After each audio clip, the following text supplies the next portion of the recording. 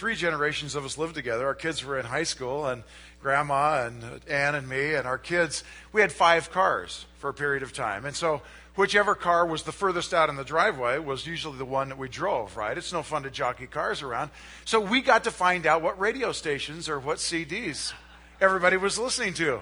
And I will tell you this, that Bonnie and our son Jordan listened to different kinds of music. Can you imagine that? Hey, let's listen to see what's on radio station E107 this morning. Oh, yeah. That's Bonnie.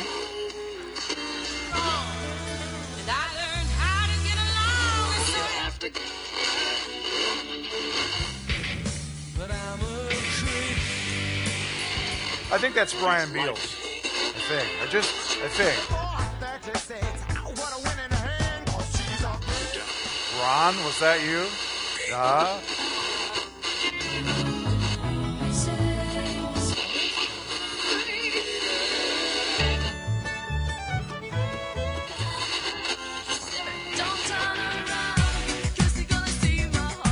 Oh, that's Saturday night. That's that one. Just a poor boy. Y'all don't want to hear me, you just want to dance.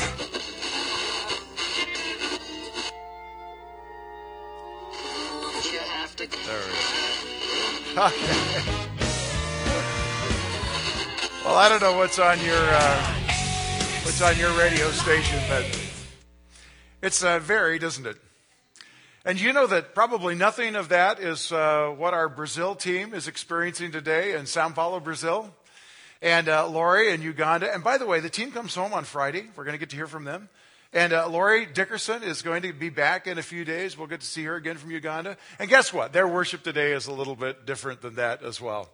Ann and I have had, in the first half of our life, just a remarkable opportunity. You've probably noticed that we don't travel much now. That's absolutely on purpose. But we used to travel for 20 years. We traveled weekly, essentially, and got to have a lot of experiences. In fact, we got to visit and in most cases speak in over 300 Foursquare churches in the U.S.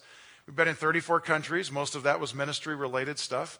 We've consulted for different denominations, from Southern Baptist to Church of God in Christ to Church of God General Conference to Missionary Church to Assembly of God and Missouri Synod Lutheran. We've had a variety of different kinds of worship experiences in different places. Between the two of us, we've helped about 800 churches plant in the U.S. in almost every conceivable cultural setting that you can imagine. Our kids that were born in Sweet Home and grew up in Eugene and Bend lived their high school years in Los Angeles, where 163 languages are spoken in the homes of the kids that attend those schools. Ann and I were a part of a church plant for 2 years where we were the white couple on the first Sunday, and 2 years later, when we finished our time at that church, we were still the white couple there in South Central LA. We have had wonderful cultural experiences. And I think one of the things that kind of set us up for that was that when we were in our 20s and launched a church, that church very quickly had a daughter church in a town 13 miles away. And after a couple of years, we pastored both of those churches. And it looked really good on paper. You just do one service here, and then you get in the car and you go 13 miles, and you do another service there, right? 13 miles apart, both young churches. The people in both congregations knew us. They loved us, or at least they regularly acted like that. It just looked so easy on paper. You just do here what you do there, right? Not at all. It wasn't that the people were so different, but it was that their friends were different. When their guests came to church, their guests were expecting a cultural context that was quite different.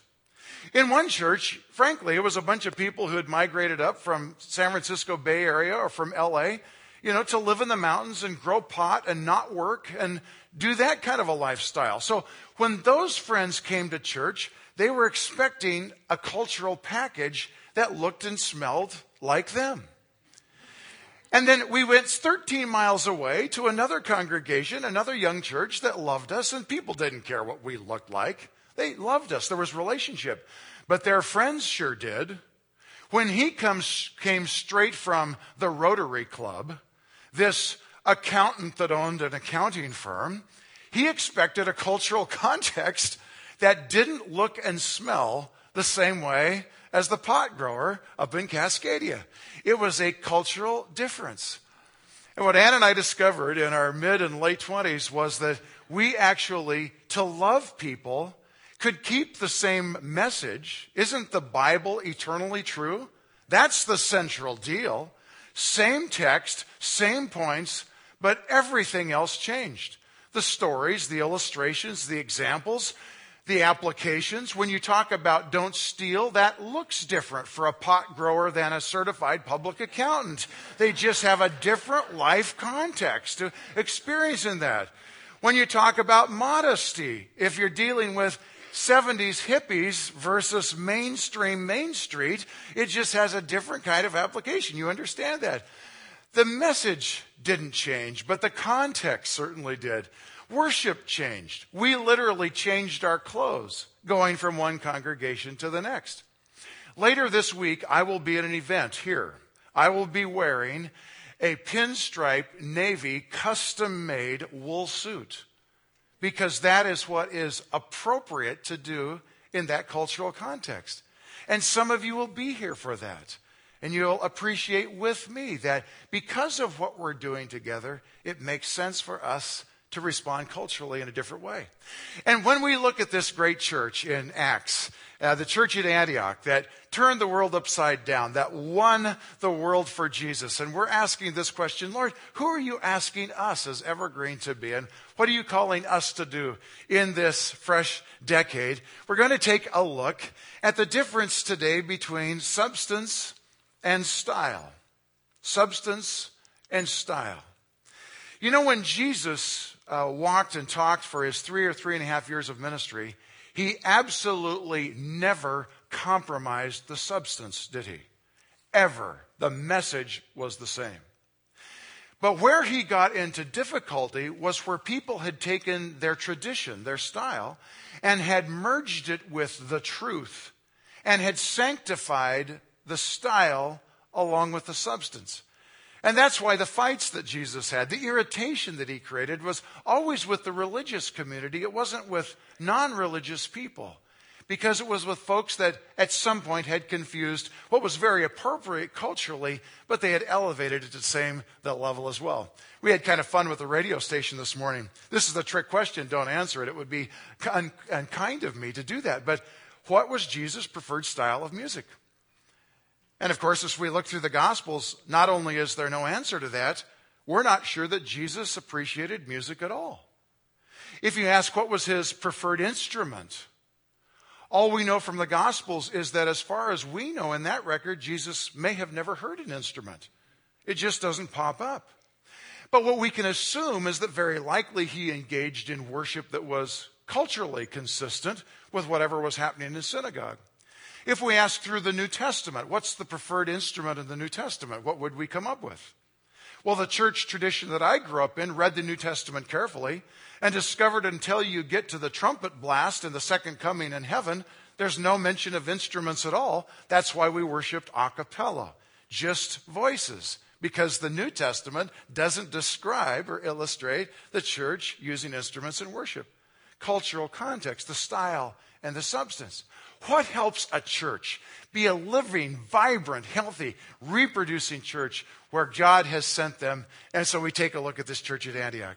I want you to notice 3 things with me today about how they loved others. And the first one is this. We get to love people by meeting them where they are physically. We remember that Paul and the missionary band from Antioch were sent out. Just like Jesus in the Great Commission said, go and make disciples. And as they were sent, one of the places that they arrived was Philippi, this Roman colony city that apparently wasn't a very hospitable place for Jews because there wasn't even a synagogue there. How's Paul ever going to find people that might be God-fearing, though they haven't yet heard about Jesus? We read this in Acts chapter 16, verses 13, 14, and 15. Follow along, if you will, as I read them out loud. On the Sabbath, we went outside the city gate to the river, where we expected to find a place of prayer. And we sat down and we began to speak to the women who had gathered there. And one of those listening was a woman named Lydia, a dealer in purple cloth from the city of Thyatira, who was a worshiper of God. And the Lord, notice this, the Lord opened her heart to respond to Paul's message. And when she and the members of her household were baptized, she invited us to her home. The question that we ask today is, where do you go meet and love people? When Paul and the team showed up in town, they went out to nature. They expected that probably people were worshiping God out by the river. That was a custom for those who did not have a synagogue. And if that's where they found them. And this great church at Philippi was born. And later we read that it's a church that's filled with joy and vibrancy. It's one of the most pleasant, refreshing books of the New Testament to read, this letter that Paul wrote back to the church at Philippi. He went to where the people were physically. Our question is, where has God sent you into his world to meet with people where they are? For some of you, it'll be at school this week, and for some at work, and for some it'll be at the park where you walk the dog, and for some of you it will be at the store. And where has God sent you? Now, one of the things that we've discovered about knowing Jesus for a period of time is that it generally happens that our circle of people, friends, our circle of influence, of those that don't yet know the Lord, gets smaller and smaller as our friendships become more and more focused around believers. And that's tough, isn't it? Because we want to have fellowship with brothers and sisters in Christ. That's very important. But at some point, it can be possible that we end up actually knowing very few people. And a church that turns the world upside down for Christ's sake is a church that has gone out there to where they are. This is kind of fun. Not all of you live in Washington County, but let's just use that as a geographic frame of reference. There are about 537,000 people in Washington County. We grow and have historically grown for the last 40 years about twice the rate of the rest of the state of Oregon. 537,000 people in Washington County. 63% of them claim no affiliation with any form of religious practice or organization. Generously, we would call them unchurched, 63%. So if you take the population in the county and reduce it by those who do claim some kind of religious affiliation, and divide that number by the number of us that will worship here at Evergreen this weekend, about 700 or so, that gives you your own group of 437 people that are unchurched that you can go and have relationship with and never bump into anyone that I might have relationship with. Isn't that remarkable? Remarkable. Astounding. 437 people for every adult and student and child and baby that will worship here this weekend. God has chosen for you to live at this season of time, has chosen for you to be a part of this community. And for most of us here today, this community of faith and great opportunity for us to go to where people are and love them. Ann and I, when we finished our 6-year stint in Los Angeles and got to move back home to Oregon and were called by the Lord to specifically live in Hillsboro, chose our place very, very purposely. We live in a Renco station. And when I describe it, some of you will say that is exactly where I do not want to live. I understand. A Renco station was designed for people to run into each other. You pretty much want to know your neighbors if you live there. And we specifically chose to live in one of 28 townhomes that make it virtually impossible not to bump into your neighbors. So yesterday when we came home from our 32nd of the 32 adventures, we drove in the back in the garage and bumped into the neighbor that lives 2 houses down. We have a wonderful relationship with her. Just had a great exchange. Walked into the house. I went out the front door, met a neighbor there, and walked across the street and got the mail, and then into the bank to make a little deposit, and then over to the cleaners, and then, of course, to Starbucks, because it's very important for us to stay in touch with our good young friends at Starbucks. In fact, we have church at Starbucks. Some of the baristas there know Jesus, and some don't. And one of those that we're not certain about just last week said to Ann, "Would you and Jared pray for my mom?"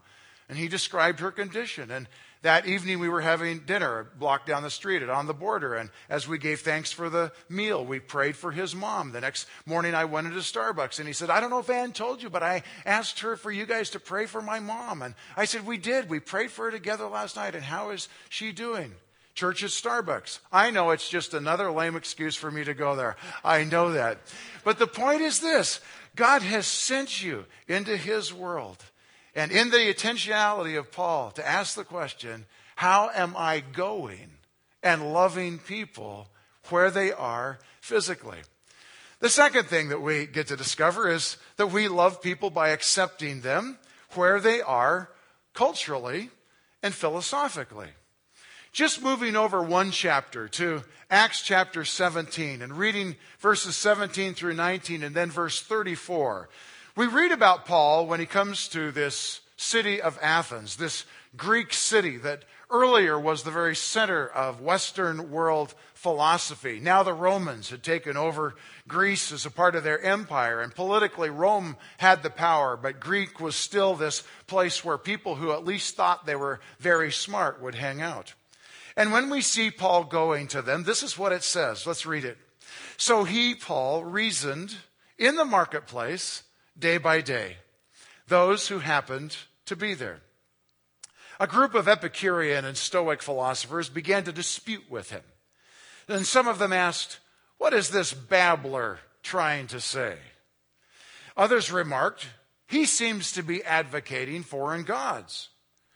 They said this because Paul was preaching, notice the substance here, was preaching the good news about Jesus and the resurrection.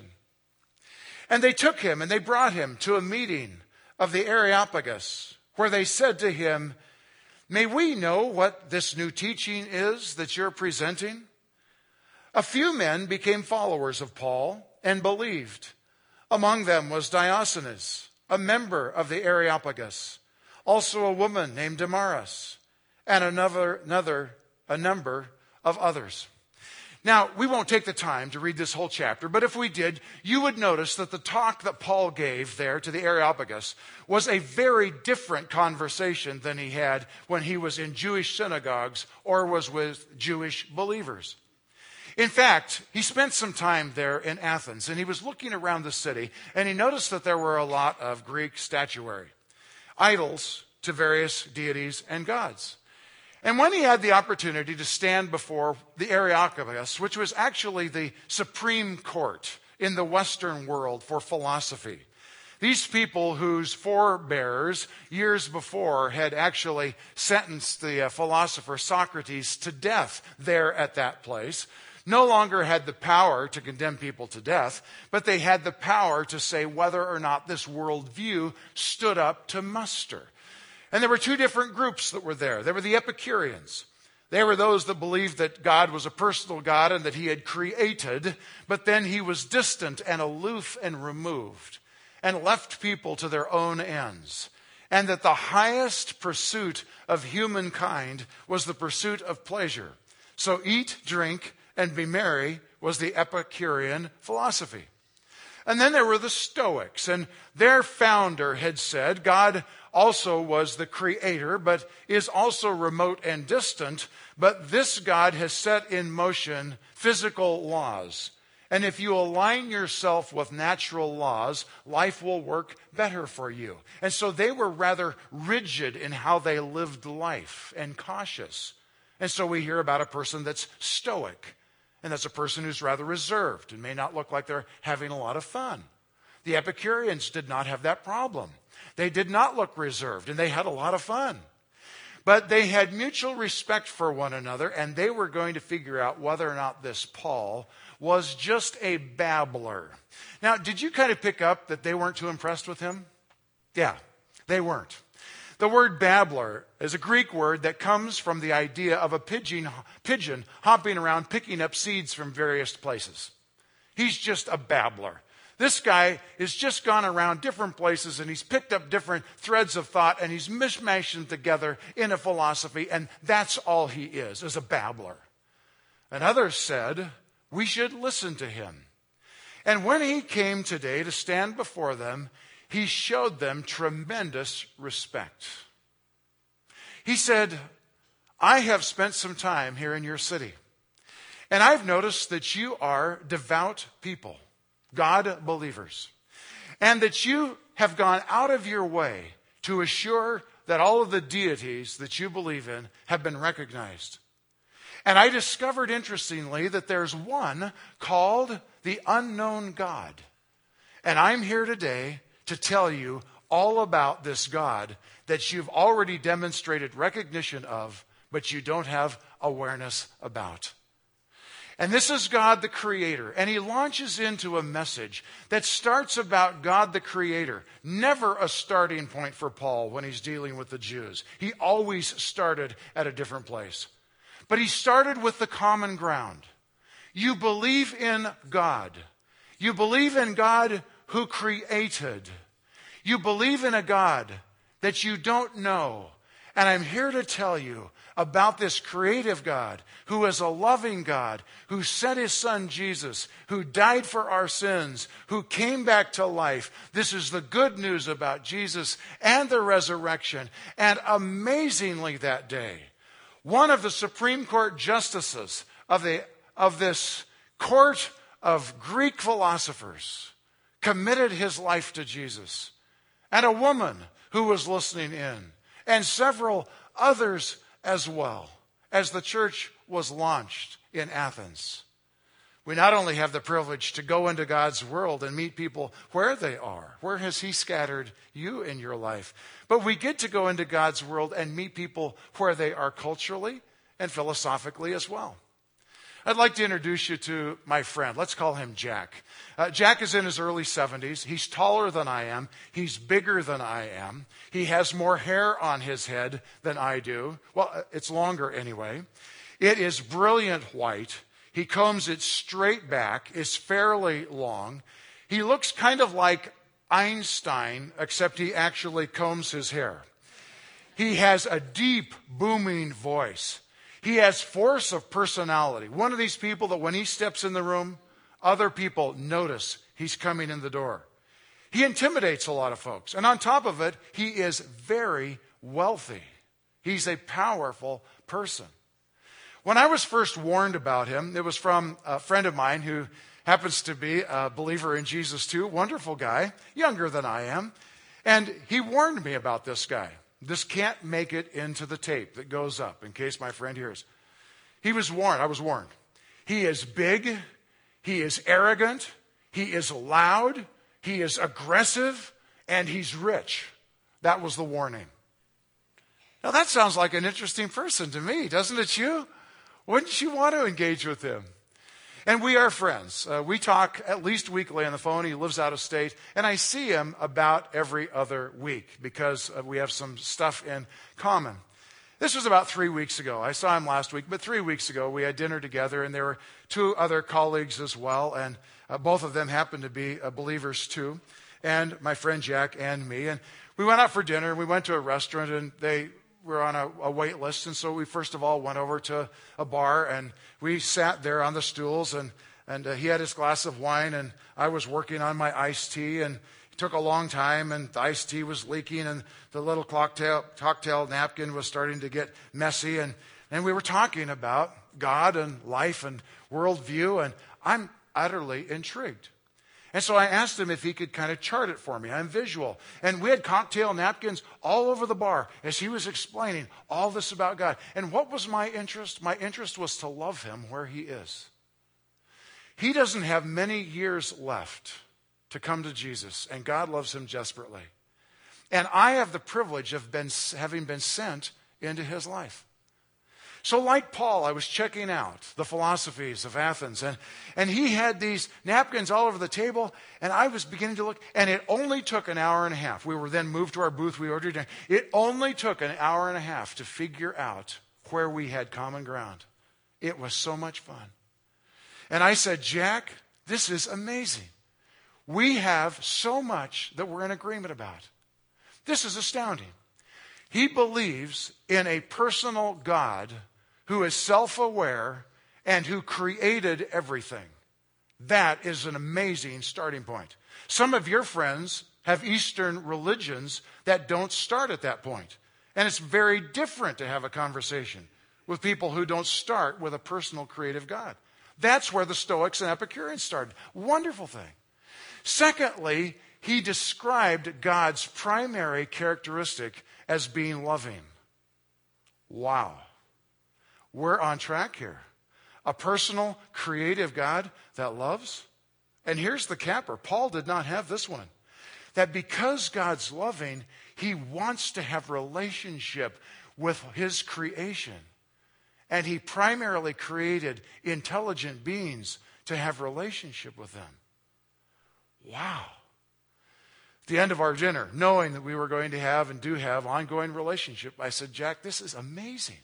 Look at how much we share in common. A belief in a personal creative God that is essentially love and created his beings to have relationship with us. I said, we have so much to talk about because really our point that we haven't come to agreement yet is how does God reach to us to have relationship? Now that's the substance, isn't it? Paul brought the good news about Jesus Christ and the resurrection. Will Jack come to accept Jesus as his personal Lord and Savior? I don't know. But I'll tell you this, that Paul said it clearly. The only offense is the offense of the cross. The cross is, to some, a delicious, sweet-smelling fragrance for those of us that accept Jesus' forgiveness. It is for those that reject it the most horrific offense. I don't know if the cross is going to become a delicious, sweet-smelling perfume or an offense to my friend Jack.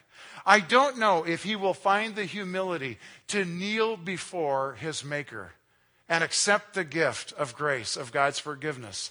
I don't know. But I do know this. If he stumbles on his way to Christ, he should only stumble over the offense of the cross. He should not have to stumble over Christians on his way to the offense of the cross. That's what I know. There is nothing wrong with loving people where they are. And Paul beautifully demonstrated the thoughtfulness, the care, and the respect to engage with people as thoughtful others.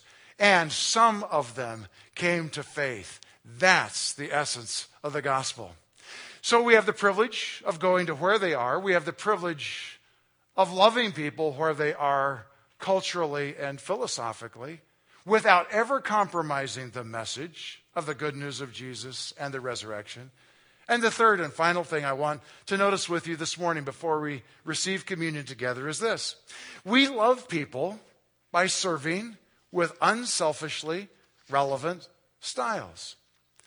Notice what Paul writes back to the church at Corinth. If we continued reading in Acts, in a couple of chapters, we would come to the founding of the church at Corinth. He later writes 2 letters that we have the record of back. In 1 Corinthians chapter 9, verses 19 to 23, this is what he says. Though I'm free and belong to no man, I make myself a slave to everyone to win as many as possible. To the Jews, I became like a Jew to win the Jews. To those under the law, I became like one under the law, though I myself am not under the law, so as to win those under the law. To those not having the law, I became like one not having the law, though I am not free from God's law, but under Christ's law, so as to win those not having the law. To the weak I became weak to win the weak. I become all things to all men, that by all possible means I might save some. I do all this for the sake of the gospel, that I might share in its blessings. Our question is, where are you expressing flexibility to love others? And that's true for all of us. We're all doing that. So we have here today with us a chaplain in our community. And his life is engaged. It's Joel, isn't it? His life is engaged in going to people at their point of crisis and need in life. Our church is a part of a greater support team that makes that possible, going to where people are. So I see Michael and Lacey and Silas today. And you read about Lacey's house if you read the Argus. In fact, a week ago Friday and then Tuesday in both of those Argus editions, there's big feature stories about Lacey's house. And Mike and Lacey just have a driving passion for homeless Vietnam vets. There's, 100 or so just living out east of town in the Banks area, homeless vets. And said someone has to go and do something about this. And so took their own money and resources and have beautifully created 2 homes here in Hillsboro. It's called Lacey's House, and personally provide funding for that. Why? Demonstrating love in a way that says we're going to change the way we live so we can flexibly love others as well.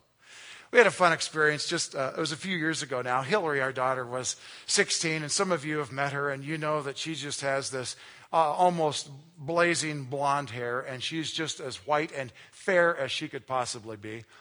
Back when the kids were growing up, and Ann and I traveled occasionally, we would take one of the kids with us on different trips. And I was going to Papua New Guinea and took Hillary with me. And as many of you know, that nation is still one of the most remote and unaffected by outside either Eastern or Western influence in the whole world. And God has and does a marvelous thing there. And I was asked to come and be the guest speaker at a pastor's conference. And pastors, literally 400 of them, traveled, some of them for several days, to come in out of the mountains and the bush to be a part of this conference. The conference was under a very large tent, which served during the day as a place to meet and at night as the hotel, as these men and women literally traveled with the clothes they were wearing and a blanket, which was their sleeping pad and bedroll and sleeping bag. And all the meals were served there as well. And Hillary and I were the 2 non-Papua New Guinea native folks. And that 16-year-old girl just glowed. She was an outstanding character there. Because we were the guests of honor, we always got to go first for the meals. And because Hillary was the female, she got to go first. And so every meal would line up, and there was a long buffet line, and there's 400 people behind us, and there's Hillary, and there's Dad, and she gets a plate, and she starts going down the line. And what's she going to do? That afternoon, she had seen the boys with slingshots shooting the bats out of trees. We know where they were going for dinner that night. Bats, fruit bats. They're big. There's a lot of meat on a fruit bat. I didn't know that before. Ann and I and Bonnie have never known Hillary to have the strongest stomach.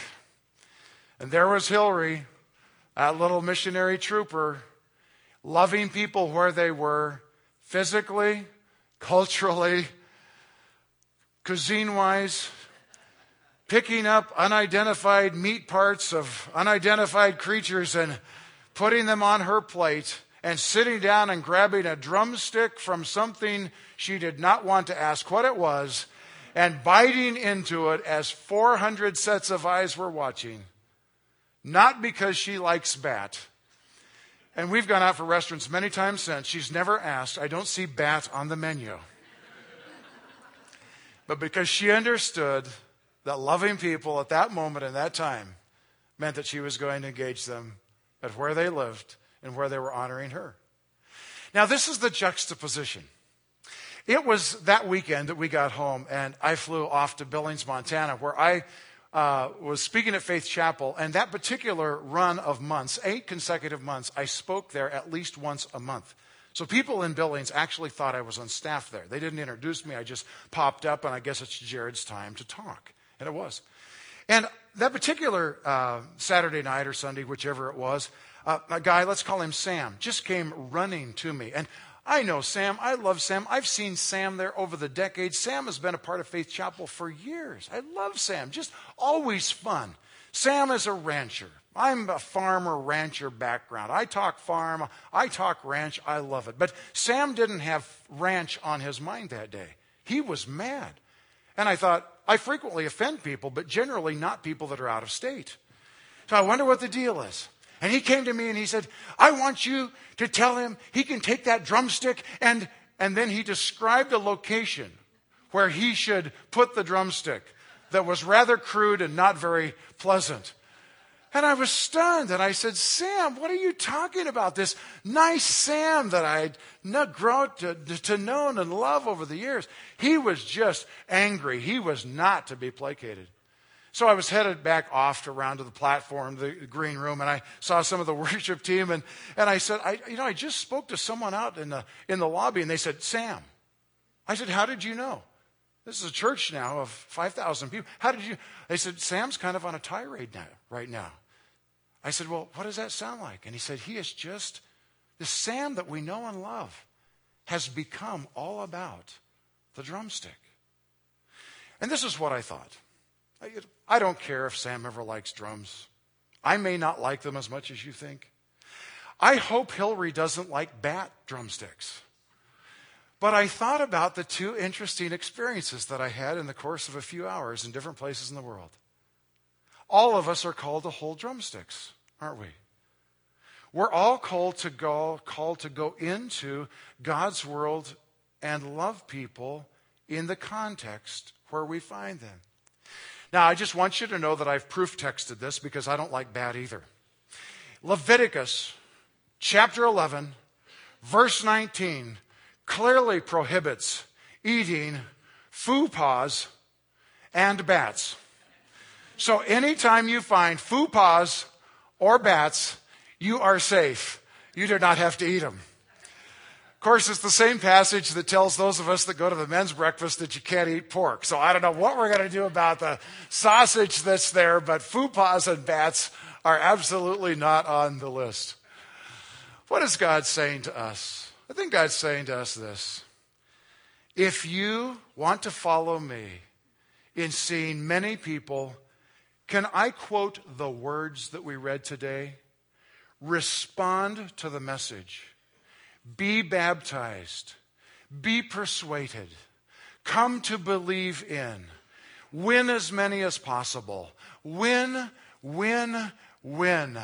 Opened heart to the faith. All for the sake of the gospel. Save. We read those words today. I think the Lord is saying, this is my invitation. If you want to continue to be a church that I have the privilege of using in those ways, then please continue to be the church that goes out and loves people where God has sent you.